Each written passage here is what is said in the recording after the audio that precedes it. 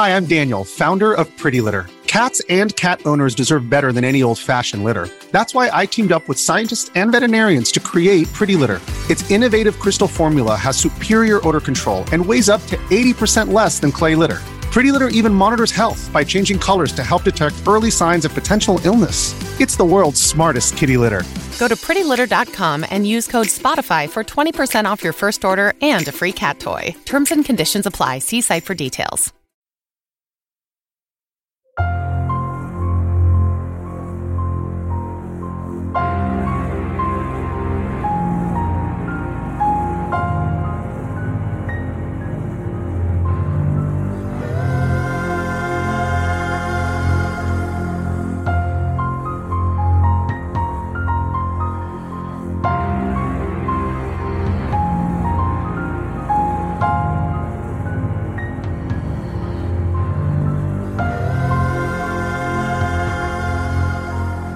Hello and welcome to Seeing Red, a true crime podcast. I'm Mark, and there's no Bethan this week. She's not on holiday, she's just being a naughty little bitch, so she'll be back next week, fear not. I want to thank our most recent Patreon supporters. So the following people have signed up to support us in the past week, and there's shitloads of you, so I don't know what the hell's happened here. So thanks to CLP, Anna Royal, Vanessa Andrews, Karen McLeod, Leah B. Gary, Lauren Jett, Alison Brown, Carla Randall, Emma, Christine Waff, Steph, Jojo, Chris Davis, who increased their pledge, Julie, Hope Nesbitt, Jeff Meadows, Kate O'Brien, who listens all the way from Australia. And I also wanted to thank once again Mark Bromley. I think it's Bromley. Bethan said Bromley last week. So Mark's wife, Hannah, got in touch with us just after we recorded last week's episode. So we missed her message in time for Mark's birthday. But we just wanted to say a massive belated happy birthday to Mark for Wednesday the 18th of May. I know that you listen with your wife Hannah, and you're both fans of the show, so I hope you had a fantastic day, and thank you very much for the support. If you want to join all of these guys and about 400 other people that support us over on Patreon, it makes a massive difference to us and to the show as well. So we have loads going on over there. If you just head to patreon.com/seeingredpodcast, you'll see everything that we have to offer on the different tiers of support. It's massively appreciated. Hey, it's Kaylee Cuoco for Priceline. Ready to go to your happy place for a happy price? Well, why didn't you say so? Just download the Priceline app right now and save up to 60% on hotels. So whether it's Cousin Kevin's Kazoo Concert in Kansas City, go Kevin, or Becky's Bachelorette Bash in Bermuda, you never have to miss a trip ever again. So download the Priceline app today. Your savings are waiting. Go to your happy place for a happy price. Go to your happy price, Priceline. This week, we'll be taking a look at a heartbreaking case of barbaric terrorism which occurred in the UK in the spring of 2017. This podcast is certainly no stranger to the subject of terrorism.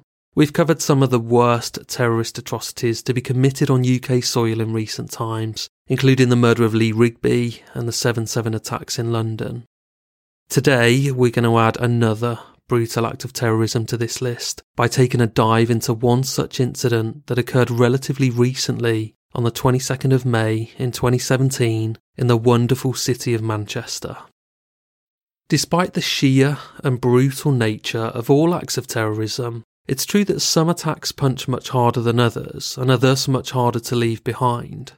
The case in question is indeed an upsetting one, not just because of the large death toll and the devastating impact it had on the innocent lives involved, but also due to the infuriating levels of cowardice, callousness, and the senselessness of it all.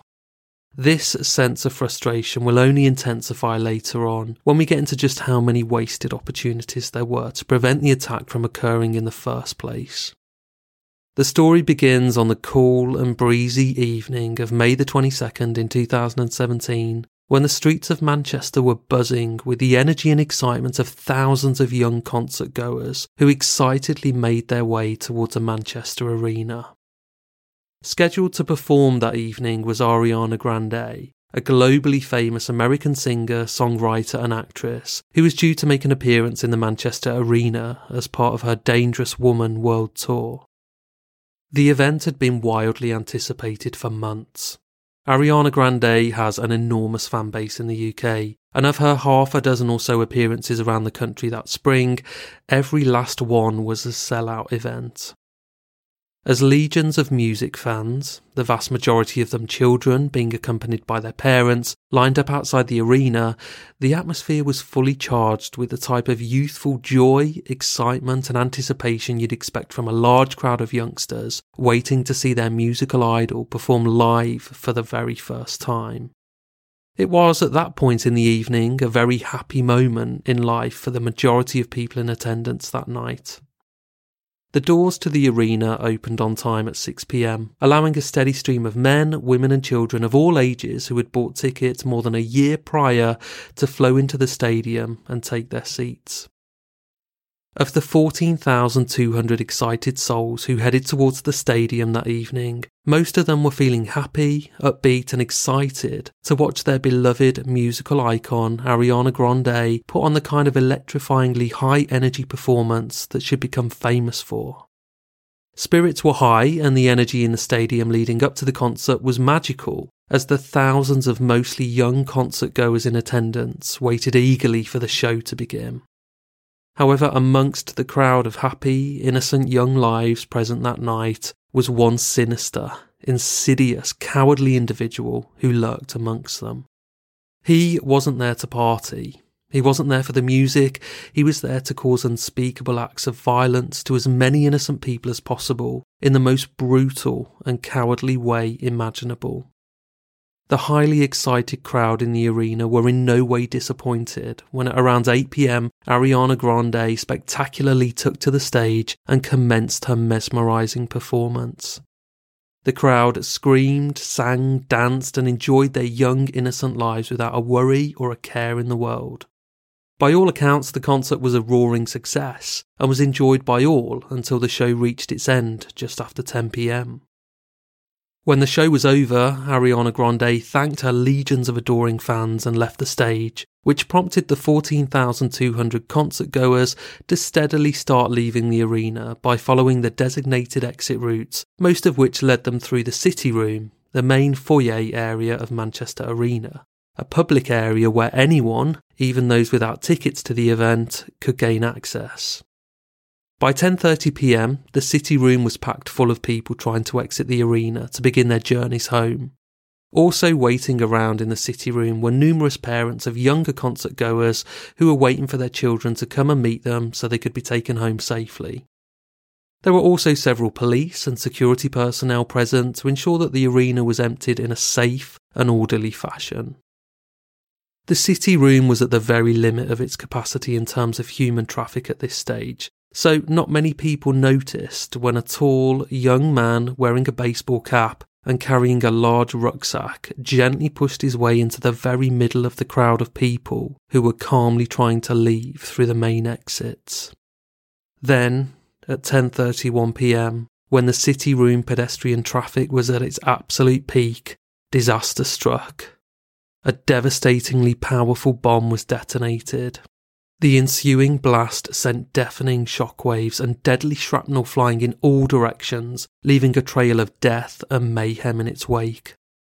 In just a few seconds, 23 people had been killed instantly, and more than 1,000 had been seriously injured. In the immediate aftermath of the blast, the confused and terrified survivors experienced the kind of reactions you'd expect from a bomb attack of such savage magnitude: shock, terror and disbelief, followed by sheer panic. Witnesses would later describe the scene as one of horrifying gore. Corpses, blood, severed body parts lay scattered and splattered in a large radius around the epicentre of the explosion, as well as countless hundreds of seriously wounded casualties. The City Room was filled with a thick haze of smoke and dust, making it impossible for the injured survivors to see or even breathe. Within seconds, all that could be heard throughout the piercing, agonised screams was the coughing and choking cries of the helpless and injured survivors as they struggled to find their way out of the city room alive. Needless to say, all hell swiftly broke loose as the scene erupted into chaos. According to evidence presented at the coroner's inquest, the bomb was strong enough to kill people up to 20 metres away. North West Ambulance Service reported that its entire fleet of 60 ambulances attended the arena, carrying multiple casualties to local hospitals and treating the wounded at the scene. The youngest victim of the attack was 8-year-old Safi Rose Roussos, who was just 5 metres away from the bomber when he detonated his device as she walked across the city room with her mother and sister. The tragic youngster had earlier enjoyed the night of her life, singing and dancing as she watched her musical idol perform. Safi miraculously survived the initial blast, but suffered massive blood loss from shrapnel wounds to her legs caused by the explosion. She was still conscious as the paramedics worked frantically to treat her devastating injuries. One of the paramedics who tried in vain to save her recalled Safi asking in the back of the ambulance, "Am I going to die?" Safi was transported by ambulance to Royal Manchester Children's Hospital at 11:23 p.m, 52 minutes after the bombing, but she was pronounced dead at 11:40 p.m. Safi's mother and sister survived with minor physical injuries. As is so often the case whenever tragedy strikes in the UK, the local communities in and around the scene immediately sprang into action, pulling together to support the victims and their families through this horrific ordeal. Residents and taxi companies in Manchester offered free transport or accommodation via Twitter to those left stranded at the concert, and several nearby hotels offered up free shelter for people displaced by the bombing, with police directing separated parents and children there. Manchester's Sikh temples, along with countless local homeowners and public venues, took to social media to offer up unlimited shelter and support to the survivors of the attack. Ariana Grande posted on her Twitter, "Broken.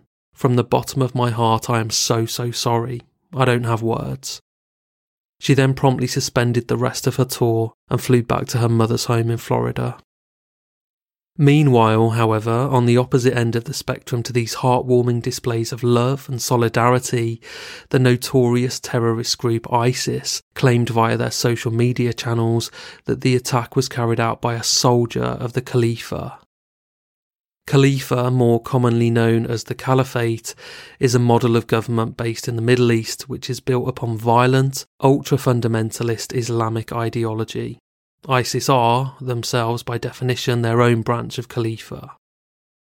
The message called the attack an endeavour to terrorise the non-believers and in response to their transgressions against the land of the Muslims. Indeed, ISIS had succeeded in bringing their terrorist ideology to the UK once again. 22 innocent people had lost their lives. The dead included 10 people aged under 20, the youngest victim being little Safi, and the oldest being a 51-year-old woman. Fatality number 23 was the perpetrator himself, who had detonated the bomb while it had still been strapped to him. But who was he? Before we answer that, let's head to the next show sponsor. So before the break, we heard about fatality number 23, the perpetrator himself, but who was this despicable man? The answer to this question soon revealed itself in a somewhat gruesome fashion when the suicide bomber's severed torso and head were found amongst the carnage. The blast had propelled his upper body several feet from the epicentre of the blast, but the human remains were just intact enough to confirm he was a bomber, and later to confirm his identity. Like all jihadist suicide bombers, Salman Abedi's main characteristic was that he was too much of a coward to face up to his so-called enemies in real combat. Therefore, he did the only thing he could think of, which would cause the maximum level of death and suffering with no enduring consequences for himself whatsoever. He targeted defenceless children who had no involvement in his political struggle whatsoever. No doubt this profoundly sick and deeply cowardly individual would have detonated his bomb with the pathetic, misguided belief that he was a special warrior of Islam who was carrying out God's work. However, when we take a step back and examine who Salman Abedi really was, it's beyond clear that he was anything but special. Salman Ramadan Abedi, at the time of the explosion, was a 22-year-old British Muslim of Libyan ethnicity. He was born in Manchester to a family of Libyan-born Salafis, a branch of Sunni Muslims. Abedi's parents were refugees who had settled in the south of Manchester after fleeing to the shores of the UK on a barely seaworthy boat in order to escape the tyranny and oppression of the Libyan dictator Colonel Gaddafi. Abedi had 2 brothers and a sister and grew up in Fallowfield, a suburb of Manchester situated about 3 miles south of the city centre. Looking back now, it's stunning that Salman Abedi wasn't placed on a terrorist watch list even during his childhood years. Neighbours would later describe the Abedi family as very traditional and super religious. Salman attended Wellacre Technology College, Burnage Academy for Boys, and the Manchester College. A former tutor of his later remarked that Abedi was a very slow, uneducated and passive person. According to a number of media outlets, Salman had been among a group of students at his high school who had accused a teacher of Islamophobia and racism for asking them what they thought of suicide bombers. This exchange resulted in a fierce debate, with Salman aggressively yet unsuccessfully demanding that the teacher be removed from his post. After this incident had occurred, Salman reportedly commented to a group of his friends that being a suicide bomber was perfectly okay, and he went on to express some seriously concerning radical viewpoints, followed by a torrent of preachy anti-Western sentiments. His comments were so worrying that a number of his friends and fellow college students approached the school administration and raised concerns about his behaviour. As far as we know, not one of these concerns were acted upon. Salman, having been left completely unchecked, despite his friends voicing these deep concerns, continued in his downward spiral into radicalisation at home and abroad. His father was a member of the Libyan Islamic Fighting Group, a jihadist organisation made up of Salafi Muslims who had been repeatedly denounced and outlawed by the United Nations as a terrorist organisation. Salman, then aged just 17, travelled with his father to war-torn Libya to fight for the group in 2011 as part of the successful movement to overthrow and kill the then president and dictator Gaddafi. After the group's victory, Salman's parents remained in Libya, while Salman returned to live in the United Kingdom.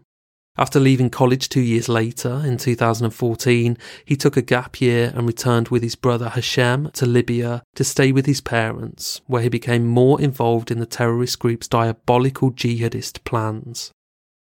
Salman was eventually injured whilst fighting alongside an ISIS terror cell.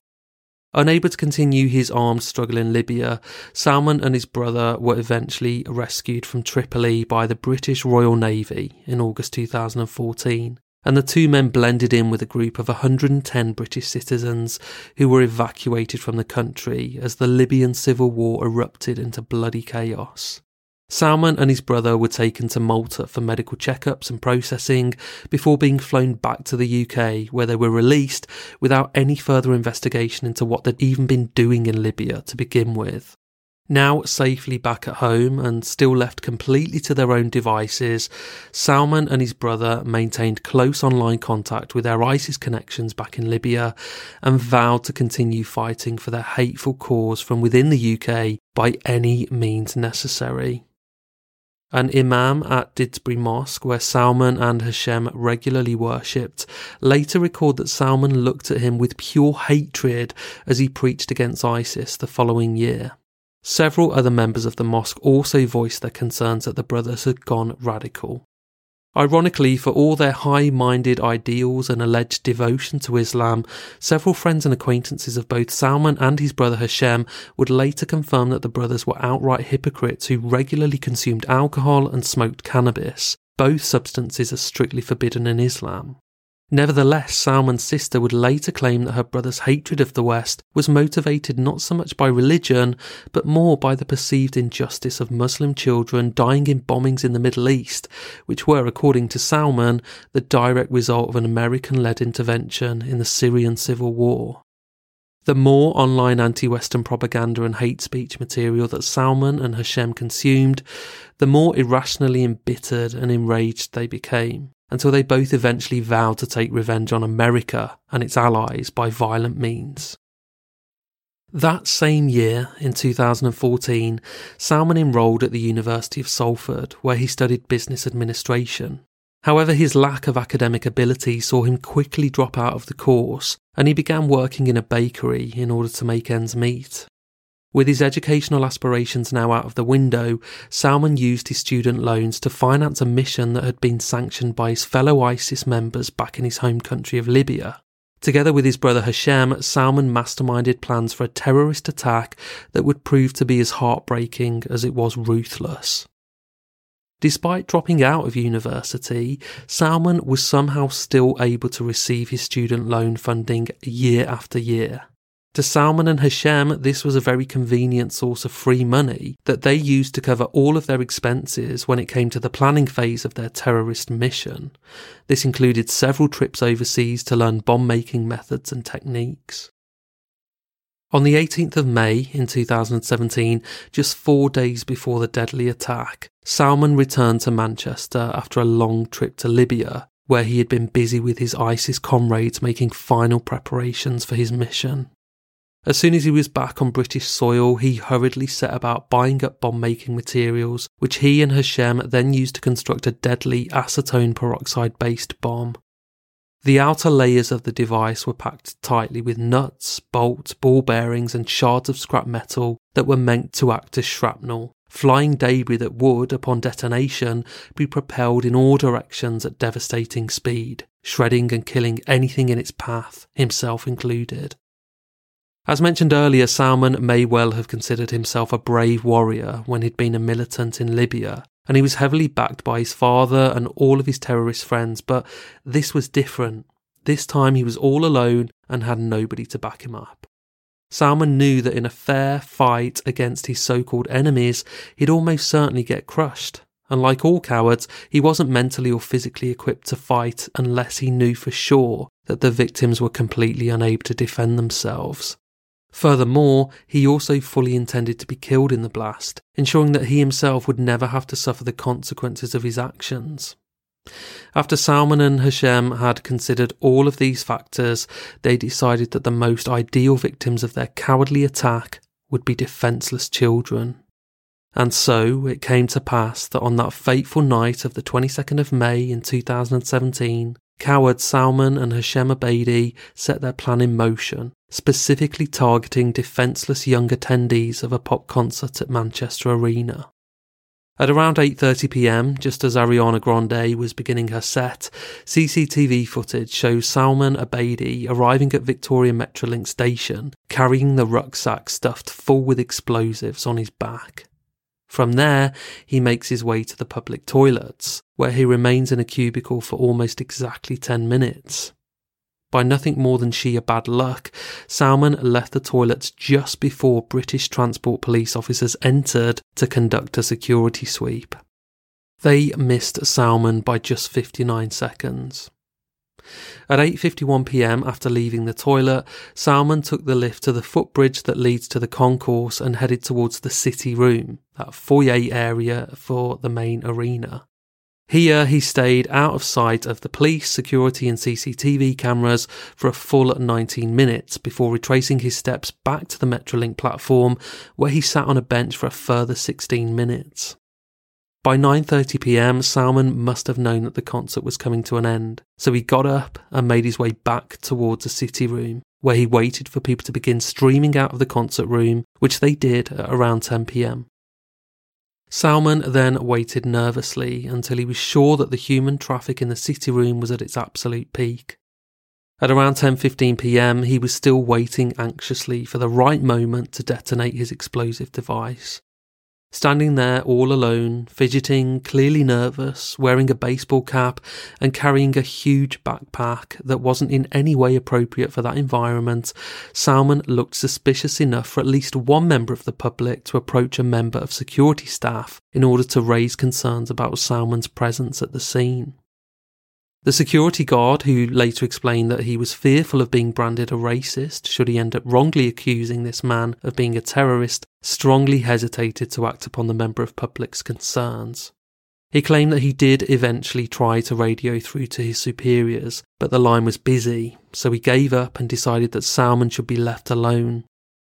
At 10:31 p.m, Salman detonated his explosive device.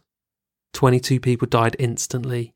More than 1,000 others were injured seriously, many of them sustaining life-changing injuries. Not only was the attack a cause for great personal devastation to the British public, it also served as a major embarrassment to the British security services and to the police. There was so much intelligence available to the police which directly pointed towards Salman Abedi and his radical behaviour and outspoken anti-Western opinions. However, he was somehow, according to a police spokesperson, not regarded as high risk, having been linked to petty crime but never flagged up for radical views. This absurd claim was widely denounced as an outright lie by multiple sources, including a community worker who later told the BBC that he had called a Prevent hotline 5 years before the bombing to warn police about Salman's views. Even several members of the very mosque where Salman and his brother had attended for years confirmed that they too had blown the whistle about the brothers' process of radicalisation, but as far as they knew, there had been no follow-up action taken to examine Salman and Hashem's behaviour. In the end, the local Muslim community leaders took the decision to ban them both from the mosque, lest they managed to spread their hateful rhetoric to others. Despite all of these public revelations, in addition to many more, the Chief Constable of Greater Manchester Police insisted that neither Salman nor Hashem had been known to the Prevent Anti-Radicalisation programme. On the 29th of May in 2017, MI5 launched an internal inquiry into its handling of the multiple sources of intelligence that they had received regarding Salman that had failed to be acted upon, as well as a separate inquiry into how it had missed the danger. Probably the most damning revelation that came out of the inquiry was that there was intelligence that Salman's name had been known to the police since as far back as 2014, when he was linked to another suspected terrorist who was under heavy surveillance at the time. Detectives found the name, photo and phone number of Salman on this terrorist suspect's phone, as well as more than 1,300 text messages between the two, which spanned all the way back to November 2014. In one message, Salman wrote, "By Allah, every day, on every kneeling, I ask my Lord for martyrdom." He also described non-Muslims as dogs and kafars, which is a derogatory Arabic term for unbelievers, and he shared an image of the currency used by Islamic State in Syria. Despite these intense anti-Western sentiments, Salman Abedi was never placed under investigation. No reason was ever given for this. A former senior investigating officer at Northwest Counter-Terrorism Policing, who found the text messages, told the inquiry into the bombing that the intelligence should have been passed on for development, but simply was not. The following year, on the 22nd of November in 2018, the Intelligence and Security Committee of Parliament published a report which said that MI5 had acted too slowly in their dealings with Salman Abedi. The report, which contained dozens of damning examples of missed opportunities to prevent the slaughter, did little to ease the frustrations of the survivors or of the families and friends of those who had lost their lives in the attack. The committee's report noted, "What we can say is that there were a number of failings in the handling of Salman Abedi's case.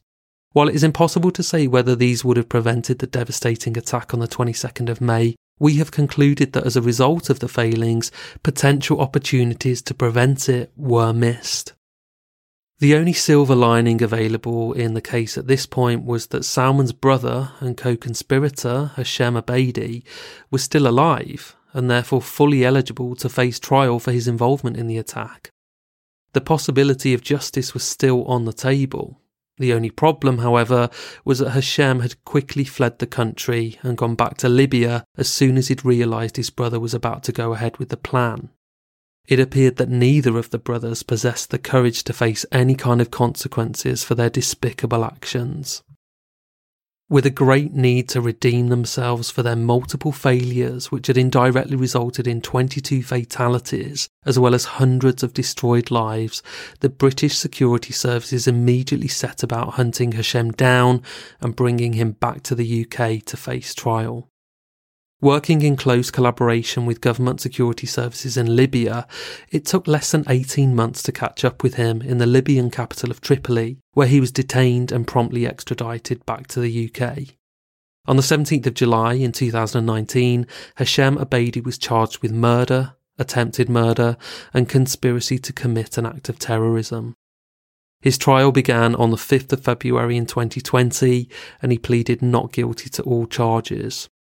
Hashim initially told police he wanted to cooperate with them in order to prove his innocence, but he later sacked his legal team and waived his right to attend most of the court case, preferring to stay in his prison cell instead.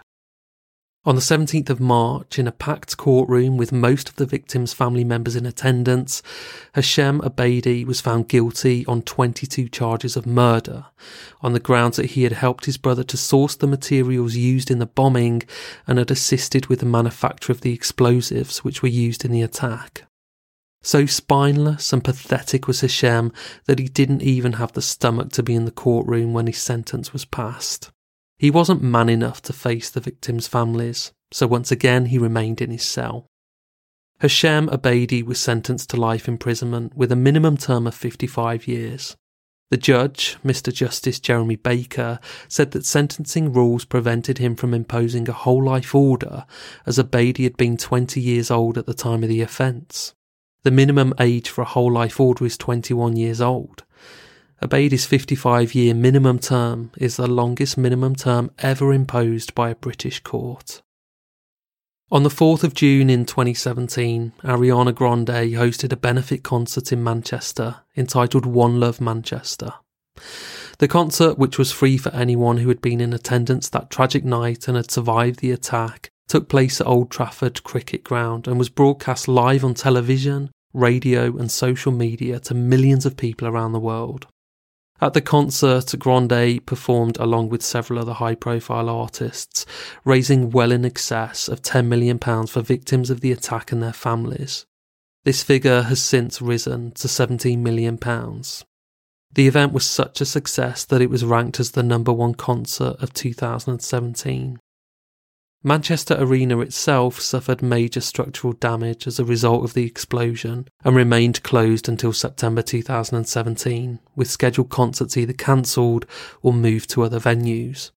It reopened with a benefit concert featuring Noel Gallagher and other Manchester-based performers, raising additional funds for the victims. So this is a horrific terrorist attack, and it's been a while since we've covered one. There's so much more that we could have discussed, and I think I will wait until Bethan's back and we'll perhaps do a follow-up to this where we go into the victims' stories in more detail. But for today, this is what I wanted to cover off. So thank you for listening. We'll be back next week and we'll have another case for you then. We'll see you then. Bye.